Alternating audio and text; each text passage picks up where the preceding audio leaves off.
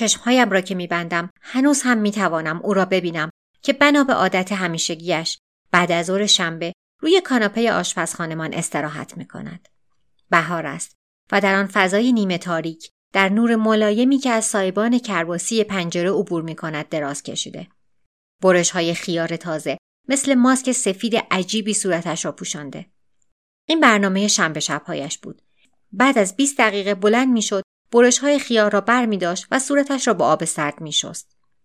بعد به آن کرم ترکیبی رویا می‌زد. تنها کرم موجود در بازار در اوایل دهه 50 میلادی. دست که به صورتش می‌زدم، پوستش نرم و تر و تازه بود. قبل از این کارها موهای خودش و من را می‌شست. موهای قهوه‌ای خیلی بلندی داشت. سرش را با شامپوی گرد گل بابونه می‌شست. تنها مارک موجود که 2 جور بسته‌بندی هم بیشتر نداشت. یکی برای موهای بور و یکی برای موهای قرمز. موهای خودش را با آب و سرکه آبکشی می‌کرد تا نرم و ابریشمی شود و موهای بور کم پشت مرا با آب و افشوره لیمو. تا عصر هر جا می‌رفتم عطر لیمو را با خودم می‌بردم و همانطور که با ماسک خیارش آنجا دراز کشیده بود یا با ماسک سفیده تخم مرغ یا اگر زمستان بود ماسک ماست یا ماسک بابونه‌ای که بعد از یک شب بدخوابی یا دعوا با پدرم برای خواباندن پف زیر چشمهایش می‌گذاشت، من با خود فکر می‌کردم که یک روز هم من همین کارها را خواهم کرد و دلم می‌خواست آن روز هر چه زودتر برسد. می‌دانستم که بعد از این کارها ناخن‌هایش را مانیکور می‌کند و آرایش می‌کند. یعنی یکی از 2 رنگ ماتیکی که از داروخانه خریده بود به لب‌هایش می‌زند و با مداد ابرو برای خودش خط چشم می‌کشد. این کل لوازم آرایشی بود که آن وقتها وجود داشت. اگر هنوز قدری از پودر صورتی که مادرش برایش تهیه می‌کرد باقی مانده بود خوشحال می‌شد. این پودر را در کیسه پلاستیکی کوچکی نگه می‌داشت. آخر سر هم به پشت گوشش و مچ پایش چند قطره ادکلن می‌زد. یعنی آب زردی که داروخانه‌چی خودش آن را درست کرده بود. بعد با لباس شب آبی ساتنی که خودش دوخته بود برای رقص با پدرم به باشگاه افسران می‌رفت. و بعد از آن سالهای سال من تک تک این جزئیات را به یاد می‌آورم. به یاد می‌آورم که او چقدر در آن لحظات زیبا بود. جادوگری که از هیچ زیبایی می‌آفرید. او واقعیت را نادیده می‌گرفت. این واقعیت را که حق انتخابی وجود نداشت نادیده می‌گرفت. با حربه راز و رمز زیبایی که از مادر و مادر بزرگش آموخته بود به جنگ آن می‌رفت. بالاخره هر کسی راحت می‌تواند از آرد ذرت ماسکی برای برداشتن لایه‌های خشک روی پوست درست کند. از روغن زیتون برای برنزه شدن در آفتاب یا برای رفع خشکی موهایش استفاده کند. یا با چای پررنگ تهرنگ قهوه‌ای به موهایش بدهد. حکومت‌های نوپای کمونیستی در آن زمان و البته تا زمانی که بر افتادند وظایفی مهمتر از تولید لوازم آرایش بر عهده داشتند. وظایفی چون بازسازی کشور که در جنگ ویران شده بود یا چون صنعتی کردن کشور و برق رسانی. لنین شعاری داشت که محبوب مردم بود. کمونیسم یعنی برق رسانی به اضافه قوانین شورایی. در برنامه‌های توسعه 5 ساله‌ای که مردان می‌نوشتند البته جایی برای مسائل پیش پا افتاده‌ای مثل لوازم آرایش نبود. زیبایی شناسی مسئله روبنایی و از جعلیات بورژوازی بود. به علاوه زنانی که در برابر قانون با مردان مساوی بودند دیگر چه نیازی داشتند که برای جلب رضایت مردم از آن همه لوازم و ترفندهای آرایشی استفاده کنند. البته زنان اگر گرسنه هم بودند باز هم دلشان می‌خواست زیبا باشند و ربط مستقیمی میان زیبایی و تساوی حقوق ادعایی حکومت نمی‌دیدند. یا بهتر بگویم این تساوی برای آنان فقط این معنا را داشت که باید پا به پای مردان کار کنند و ثابت کنند که حتی از لحاظ جسمی هم با آنها برابرند. زنان در عرصه‌های مختلف سازندگی فعال بودند. در ساخت بزرگراه‌ها، در معادن، در مزارع، در کارخانه‌ها. زن ایدئال کمونیست زنی قوی و سالم بود که ظاهرش تفاوت چندانی با یک مرد نداشت. اگر زنی لباس زیبا می‌پوشید، عنصر مشکوکی به حساب می‌آمد که گاهی حتی لازم بود دربارش تحقیق شود. اعضای حزب کمونیست در یوگسلاوی تا سالها بعد از جنگ هم اگر می‌خواستند با زنی ازدواج کنند که ظاهر مشکوکش به وضوح بر اصل و نسب بورژوازی او دلالت می‌کرد، میبایست رسما از حزب درخواست مجوز می‌کردند. اما معلوم شد زیبایی شناسی مسئله پیچیده‌ای است که تنها با صدور یک حکم حکومتی نمی‌توان تکلیف آن را روشن کرد. با برچیدن بساط زیبایی شناسی به اصطلاح بورژوازی، نه طی یک برنامه بلکه بیشتر به صورت پیامد طبیعی تسلط یک ایدئولوژی، حکومت زیبایی شناسی جدیدی را به وجود آورد.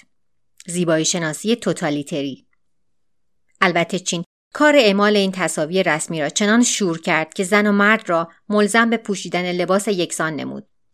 با محرومیت از حق استفاده از لوازم آرایش و حق انتخاب لباس، با غذای بد و بیکیفیت و کار سخت و زیادی که وقت فراغتی باقی نمی‌گذاشت، دیگر یکسانسازی برآمده از توزیع مساوی فقر و نادیده گرفتن نیازهای واقعی مردم کار دشواری نبود. هیچ امکانی برای پرداختن به خواسته‌های فردی وجود نداشت، نه برای زنان و نه برای مردان. یک بار در ورشو بودم. دوستی ماجرای زیاد شدن زنان مو قرمز را برایم تعریف کرد. یک بار انگار موی نیمی از زنان شهر قرمز شده بود. این پدیده آنقدر همه‌گیر بود که نمیشد متوجه آن نشوی. میتوانست تبع یک مد تازه باشد، ولی بیشتر احتمال داشت نتیجه ناتوانی صنایع شیمیایی کشور در تولید یا توزیع سایر انواع رنگ مو باشد. فکر آن زنانی را بکنید که می‌بینند هیچ رنگ دیگری در فروشگاهی که معمولا رنگ مویشان را از آن می‌خرند نیست و می‌دانند که اگر اینجا نیست فایده‌ای هم ندارد که جای دیگری دنبال آن بگردند. فقط همین قرمز است و بس. این رنگ را دیدم. یک جور قرمز شرابی است که باعث می‌شود مو مصنوعی به نظر بیاید. حتی انتخابی در کار نیست. یا باید با موهایی که نوکشان به رنگی است و ته تازه رسته‌شان به رنگی دیگر ظاهری شلخته پیدا کنند، یا با هر رنگی که گیرشان میآید موهایشان را رنگ کنند. پس کار دوم را می‌کنند، به این امید که بقیه تصمیم دیگری بگیرند. در واقع آنها رنگ مویشان را انتخاب نمی‌کنند. زمستان گذشته وقتی جلوی ویترین داروخانه‌ای در میان واتسلاو در پراگ ایستاده بودم، احساس کردم انگار 13-14 ساله‌ام و مادرم من را فرستاده تا از داروخانه برایش صابونی، شامپویی چیزی بخرم. ویترین داروخانه کار ماشین زمان را برایم کرد. در یک چشم به هم زدن مرا به سالهای دور برد. سالهایی که همه چیز کمیاب و نایاب بود. سالهای زیبایی شناسی فقر. با اینکه آمریکایی نیستم، به نظرم می آمد مطلقاً چیزی برای خرید وجود ندارد. جلوی آن ویترین بود که متوجه شدم چقدر توصیه مجله کازموپولیتن یا هر مجله زنان دیگری در غرب در اینجا مسخره به نظر می آید. توصیه استفاده از لوازم آرایش به اصطلاح طبیعی مثل روغن زیتون و بادام، لیمو، تخم مرغ، استخوان‌دوس، بابونه، خیار یا ماست. هنوز یادم هست که مادرم چقدر در حسرت خریدن کرمی واقعی بود که شیشه کوچکی با دری طلایی داشت و اسمی شیک و فرانسوی. کرمی که حتی اگر در بازار سیاه گیر می آمد حاضر بود آن را به هر قیمتی که شده بخرد. اگر زنان در غرب استفاده از مواد و شیوه های آرایش طبیعی و قدیمی را از سر می گیرند، این شیوه ها را آزادانه انتخاب می کنند. این یکی از امکانات فراوانی است که در اختیار آنهاست. اما برای زنان چک یا بلغار یا لهستانی اینطور نیست. آنها را می بینم که بعد از گذراندن چند روز و چند شب در قطار یا اتومبیل وارد یوگسلاوی می شوند. به بازار می روند و از ترس اینکه مبادا پلیس هر آن سر برسد در همان کناره بازار نایلونی روی زمین پهن می کنند و آنچه را که آوردن می فروشند. در میان آنان هستند کسانی که از فروشندگان حرفه‌ای بازار سیاهند. زنانی که با خرید ارز خارجی و بعد فروش آن در مملکت خودشان به 5 یا 6 برابر قیمت خرید برای خودشان ثروتی به هم میزنند. اما یک بار هم زن لهستانی جوانی را دیدم که احتمالاً دانشجو بود. یک خرس پلاستیکی زرد، یک اسپری ضد عرق و یک بلوز نایلونی سبز را برای فروش آورده بود. بلوز مدلی بود که فقط در کشورهای کمونیستی یا در یک فروشگاه لباسهای شیک دست دوم در گرینیچ ویلیج منهتن پیدا می شود. بی اختیار فکر کردم اینها را از خانه خودش آورده. مال خودش است. ولی چرا باید کسی در این دنیا 2000 کیلومتر سفر کند تا فقط یک اسباب بازی پلاستیکی بفروشد؟ و اگر زن می توانست آن خرت و پرت ها را بفروشد، با پولش چه می خواست بخرد؟ شاید رنگ مویی که قرمز نباشد.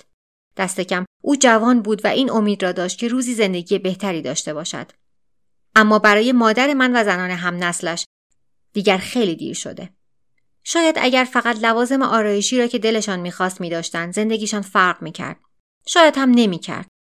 اما آیا نمی‌بایست این حق را می‌داشتند که خودشان به این نتیجه یا هر نتیجه دیگری برسند؟ یک بار در 14-15 سالگی با دوستانم بازی بچگانه‌ای می‌کردیم. سعی می‌کردیم حدس بزنیم که کدام یک از زنها در ساحل اسپلیت در کرواسی لهستانی یا چک هستند. کار راحتی بود، از روی لباس‌های شنای از مد افتاده‌شان، از روی آرایششان، مدل مویشان و البته از روی رنگ مویشان. همه چیز سر و وضعشان یک جورهای نابجا بود. امروز دیگر می‌دانم که زنان لهستانی سایه چشم سبز یا آبی را همانقدر دوست دارند که رنگ موی قرمز مصنوعی را، ولی به هر حال از همینها استفاده می‌کنند چون لوازم آرایش دیگری وجود ندارد. ماجرای چکمه‌های سفید پاشنه بلندی هم که زمستان گذشته ظاهراً در پراگ خیلی طرفدار داشت از همین قرار بود. پولوورها، کت‌ها و کفش‌ها هم همینطور. اگر همه لباس‌های یک جور می‌پوشند از سر اختیار و انتخاب نیست، مجبورند، چون چیز دیگری در بازار پیدا نمی‌شود. حکومت اینطوری مد را به وجود می‌آورد با تولید اندک و بی‌تنوع و حذف امکان انتخاب. برای اینکه شکل بقیه نباشی باید خیلی جان بکنی. باید به دختر فروشنده رشوه بدهی. برای خرید یک کالای وارداتی توی صف بایستی. شلوار جین را در بازار سیاه به قیمت کل حقوق 1 ماهت بخری. باید پارچه احتکار کنی و خودت با آن لباس‌های شبیه لباس‌های آدم‌های عکس‌های مجلات جذاب خارجی بدوزی. چیزی که این تلاش عظیم را تأثیرانگیز می‌کند نحوه استفاده آنها از این لباس‌ها و لوازم آرایش است که داد می‌زند حسابی خودشان را به زحمت انداختند. ظاهرشان اصلاً راحت و بی‌تکلف نیست. لباسشان زیادی رسمی است. زیادی آرایش می‌کنند. رنگ بافت پارچه‌ها را درست با هم جور نمی‌کنند و معلوم می‌شود شهرستان‌هایی هستند که زور زده‌اند از مد غربی پیروی کنند. ولی کجا و چطور می‌توانستند تصوری از خودشان از شیوه خاص پوشش و آرایش خودشان پیدا کنند؟ واقعاً کجا؟ در مجله‌های زنان که تحت کنترل حزبند و به آنها تعلیم می‌دهند که بیش از هر چیز کارگری خوب و عضوی خوب برای حزب باشند. بعد مادر و همسری خوب و بعد وسیله‌ای برای اطفای میل جنسی مردان و هرگز خودشان نباشند. خودی داشتن، پرورش فردیت و داشتن تصوری از فردیت خودت در یک جامعه توده‌ای خطرناک است. اگر دنبال این جور چیزها بروی، سند زنده‌ای میشوی برای اثبات شکست رژیم. آرایش و مد مسائل حیاتی هستند چون جنبه سیاسی دارند. در کتاب فرانسیس دوپلسیس گری، زنان شوروی، زنان میگویند نه به خاطر مردان بلکه برای دلخوشی خودشان در آن زندگی توانفرسا و خالی از امید روزمره است که لباس مرتب میپوشند یا برای نشان دادن برتری اجتماعیشان بر زنان دیگر. در واقع این کار را میکنند تا نشان دهند که با دیگران تفاوت دارند. تقریباً هیچ راه دیگری برای متمایز کردن خودشان ندارند. حتی شروع مصرفگرایی در سالهای دهه 60 هم تغییر چندانی در این وضع نداد. هنوز هم انتخابی در کار نبود. تنوعی در کار نبود. در واقع علیرغم تبلیغات جدیدی که میشد، مصرفگرایی واقعی مگر در حد نگرش صرف عملاً غیر ممکن بود. چون اصلاً چیز چندانی برای مصرف کردن وجود نداشت. تلاش برای زیبا شدن همیشه مشکل بود. همیشه زحمت زیادی میبرد و شاید حتی از خودگذشتگی میخواست. اما بیشتر زنان نه وقتش را داشتند نه خلاقیتش را که حتی قدمی در این راه بردارند. در دست گرفتن مجله ووگ وقتی تحت چنین شرایطی زندگی می‌کنید تجربه غریبی است. تقریباً مثل در دست گرفتن سنگی از مریخ یا شهاب سنگی است که خیلی اتفاقی در حیاط خانه‌ات افتاده باشد. اگنس، یکی از دبیران مجله علمی در بوداپست، ووگ را نشانم می‌دهد و می‌گوید از این متنفرم. وقتی نگاهش می‌کنم به قدری احساس بیچارگی می‌کنم که دلم می‌خواهد گریه کنم. فقط کاغذش رو ببین، مثل ابریشم صاف و براقه. این طرف‌ها همچین کاغذی پیدا نمیشه. این رو که می‌بینی در جا هم استانداردهای تازه‌ای توی ذهنت درست میشه و هم محدودیت‌هات بیشتر به نظرت میاد. گاهی وقتا فکر می‌کنم پرده آهنین واقعی از کاغذ نرم و براق عکس زن‌های خوشگلی درست شده که لباس‌های عالی و معرکه پوشیدن، از عکس‌های مجله‌های زنان. زن غربی که دیگر اصلاً حوصله تبلیغ را ندارد، چنین مجله‌ای را سرسری و حتی بی‌حوصله ورق می‌زند. خیلی از این چیزها دیده. تک تک روزهای زندگیش زیر بمباران تبلیغات تلویزیون، مجلات، بیلبوردهای عظیم و سینماها گذشته. اما برای ما عکس‌های مجله ووگ خیلی بیشتر از تبلیغ صرف اهمیت داشت. ما تمام جزئیات آنها را با توجه و دقت کسی بررسی می‌کردیم که منبع دیگری برای خبر گرفتن از دنیای بیرون نداشت. سعی می‌کردیم رمز آنها را کشف کنیم و پیام واقعی آنها را بگیریم. و چون آنقدر بی تجربه بودیم که خیال می‌کردیم این عکس‌ها مو به مو عین واقعیت است، پیامی که می‌گرفتیم این بود که آن دنیای دیگر بهشت است. پیامی که می‌گرفتیم ساده لوحانه و اشتباه بود. با این همه در پس ذهن ما چون عامل نیرومند و انگیزه‌ای درونی باقی می‌ماند. مثل میلی خفته برای تغییر، شانسی برای بیداری. تولید کنندگان این تبلیغات، همان اقناع کنندگان پنهانی که ونس پکارد نقدشان می‌کرد، می‌توانستند آسوده بخوابند. چون اینجا در کشورهای کمونیستی رویایشان به حقیقت پیوسته بود. هنوز مردم به خصوص زنها حرف آنها را باور می‌کردند. نفت طلبی ذاتی صنعت مد و لوازم آرایش برای ما چه اهمیتی می‌توانست داشته باشد؟ گفتن این حقیقت به ما که آنها دارند با سوء استفاده از نیاز ما جیب خودشان را پر می‌کنند، مثل این بود که یک بنگلادشی را از مزار کلسترول بترسانی. به گمان من تماشای این دنیای تصویر حتی در زن عادی غربی هم، البته اگه چنین موجودی وجود خارجی داشته باشد، آمیزه خفیف از حسرت، ناکامی، حسادت و اشتیاق برمی‌انگیزد. در واقع هدف این مجله هم همین است. اصلاً بقای جامعه مصرفی در گروه همین است. اما لااقل او میتواند روز بعد برود و چیز را که دیده بخرد یا خواب خریدش را ببیند. اما حتی این خواب هم با خوابی که ما میبینیم فرق دارد. چون ایدئولوژی مملکتش به او میگوید که بالاخره روزی با سخت کوشی یا فقط از سر شانس میتواند ثروتمند شود. اما اینجا هیچ کدام اینها ممکن نیست. اینجا این تصاویر تنها باعث میشود تو از واقعیتی که در آن زندگی میکنی منزجر شوی. چون نه تنها نمیتوانی هیچ یک از چیزهایی که در آن تصاویر هست، حتی اگر پولش را داشته باشی که نداری بخری، بلکه حتی آن کاغذ و کیفیت چاپ هم از دسترس تو بیرون است. بنابراین تصاویری که در مجلات، فیلم‌های سینمایی یا فیلم‌های ویدیو از مرزها وارد می‌شوند، از هر نوع سلاح سری خطرناک‌ترند. چون باعث می‌شوند آدم چنان مشتاق آن جور دیگر بودن شود که به قیمت زندگیش هم که شده سعی کند فرار کند. کاری که خیلی ها کردند. در خانه ما کمدی قدیمی بود که مادرم در آن از هر جور پارچه و خردوریز خرازی که گیرش می آمد انبار می کرد.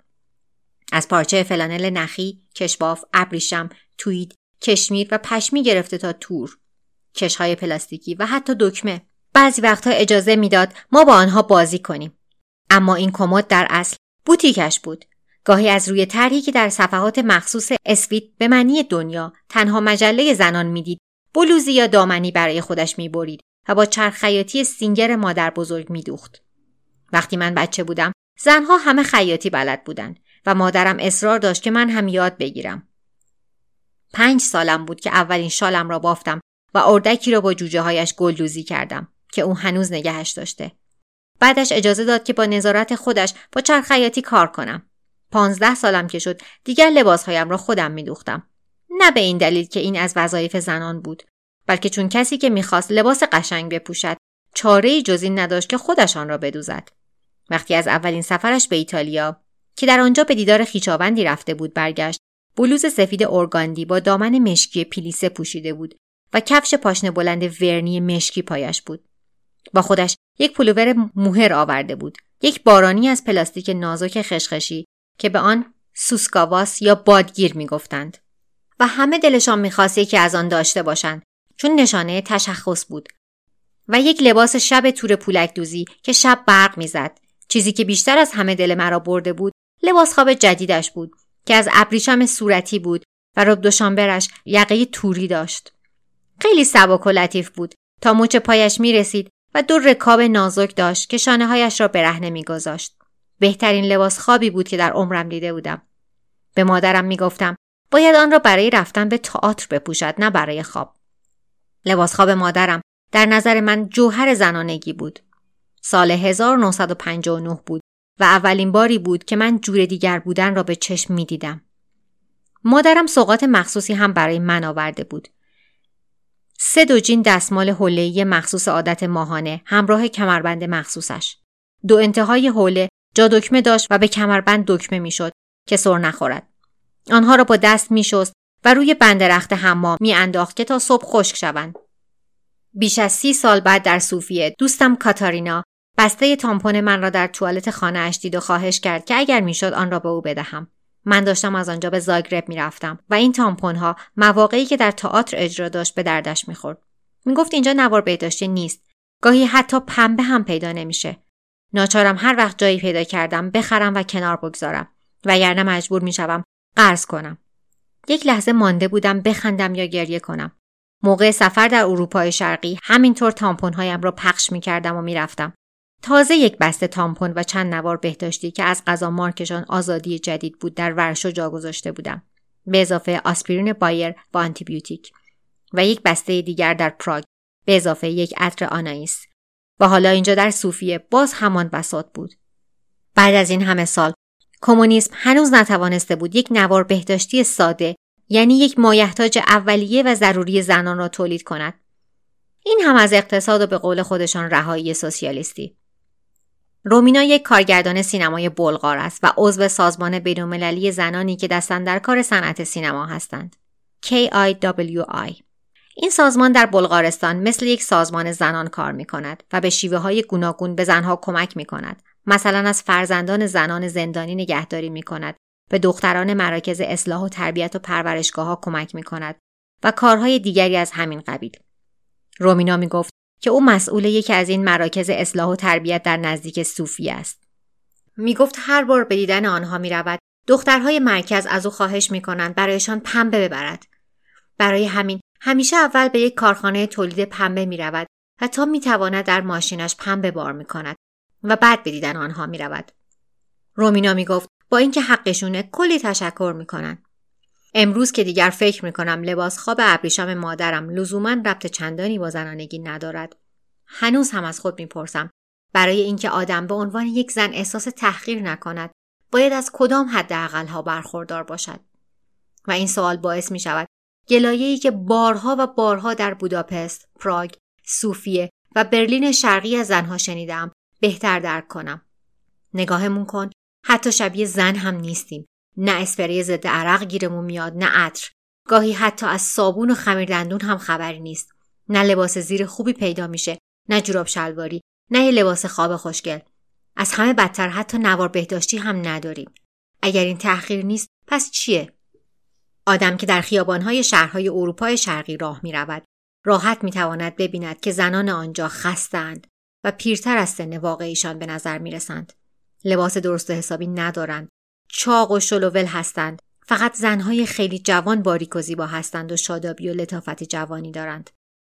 اما در نظر من زنان اروپای شرقی زیباترین زنان دنیا هستند. چون خوب می‌دانم چه چیزی پشت آن چهره‌های جدی نگران هست. پشت آن موهای نامرتب، ناخن‌های مانیکور نشده، پشت آن رژ لب صورتی کمرنگی که درست هم به رنگ چشم، مو یا لباسشان نمیخورد، پشت دندانهای خراب، پالتوهای از اتو افتاده و بوی عرقشان در تراموا.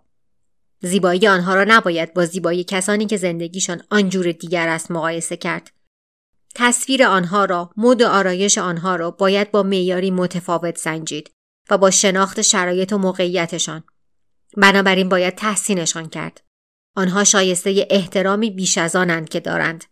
تنها به این دلیل ساده که زن بودند، حال نگوییم زنی زیبا بودند، به معنای جنگ دائمی با شیوه کار کل رژیم است. بهار گذشته که زنی فرانسوی از آشنایانم از رومانی دیدار می‌کرد وقتی که هنوز جنگ‌های خیابانی در بخارست جریان داشت، این حرفی بود که درباره زنان رومانیایی به من زد. خیلی بد لباسن، اصلاً ذوق و سلیقه ندارن. زیبایی در چشم کسی است که نگاه می‌کند.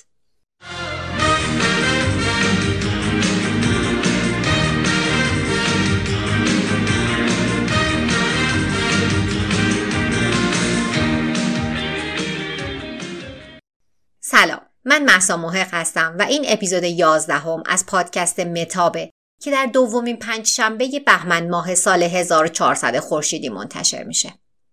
چیزی که براتون خوندم که نسبتاً طولانی هم بود، یک بخش از کتاب کمونیسم رفت و ما ماندیم و حتی خندیدیمه، اثر خانم اسلاونکا دراکولیچ و ترجمه رویا رضوانی از نشر گمان.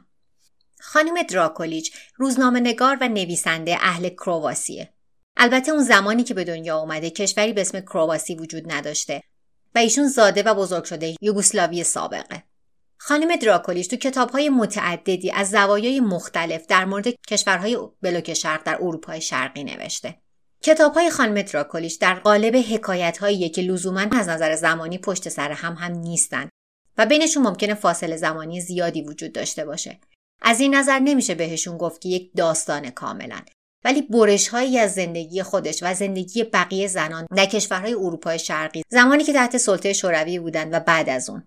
کتاب کمونیسم رفت و ما ماندیم و حتی خندیدیم برش‌هایی از زندگی زنان در این دورانه. اسم اصلی کتاب اینه We survived communism and even laughed که فکر میکنم ترجمه ما از کمونیسم جان به در بردیم بهتر بود. بقیه کتاب‌های خانم دراکولیچ اینا هستن: کافه اروپا، دیدار دوباره در کافه اروپا، گشتی در موزه کمونیسم که به اسم راهنمای بازدید از موزه کمونیسم هم منتشر شده، انگار آنجا نیستم، آزارشان به مورچه هم نمیرسید و بالکان اکسپرس. در مورد بعضی از این کتاب‌ها بعداً اپیزودهای جداگونه‌ای خواهیم داشت. کتاب‌هایی که اسمشون رو براتون گفتم همه به فارسی ترجمه شدن و در سایت نشر گمان، شهر کتاب آنلاین، دیجیکالا و آدین بوک و احتمالاً بقیه سایت‌های خرید کتاب موجود هستند. این کتاب خاص رو یعنی کمونیسم رفت و ما ماندیم و حتی خندیدیم، نسخه الکترونیکش از سایت تاقچه هم قابل خریداری هست و نسخه صوتیش رو هم در فیدیبا میتونین پیدا کنین. درباره این کتاب توضیح بیشتری نمیدم جز اینکه بسیار بسیار بسیار جذاب و خوندنیه و اگر کتابو دستتون بگیرید محال قبل از اینکه تمومش کنین زمین بگذارید. این کتاب شروع سفر من به اروپای شرقی و زندگی مردم در بلوک شرق بود که هنوز هم ادامه داره. کتاب الان به چاپ 15 رسیده، قیمتش 73,000 تومنه که میتونید با تخفیف از سایت نشر گمان بخریدش. امیدوارم که از ورق زدن این کتاب زیبا با من لذت برده باشین.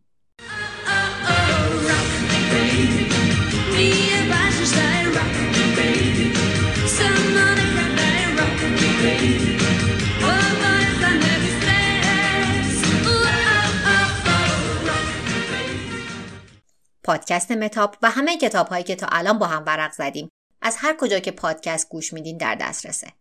فقط کافیه پادکست متاب رو به فارسی سرچ کنین. توی شبکه‌های اجتماعی هم با سرچ همین اسم میتونین صفحه هاشو پیدا کنید. محق داتای آرم که دیگه یادتونه. تا ورق زدن کتاب بعدی مراقب خودتون باشین.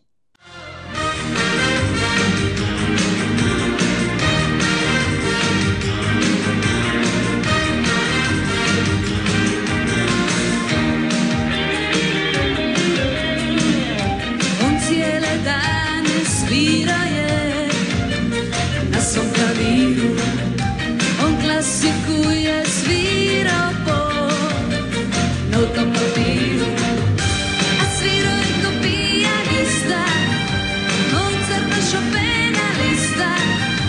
Ja novu pjesmu našla sam da sviram. Rock, baby, nije važno šta je rock, baby, samo neka da je rock, baby.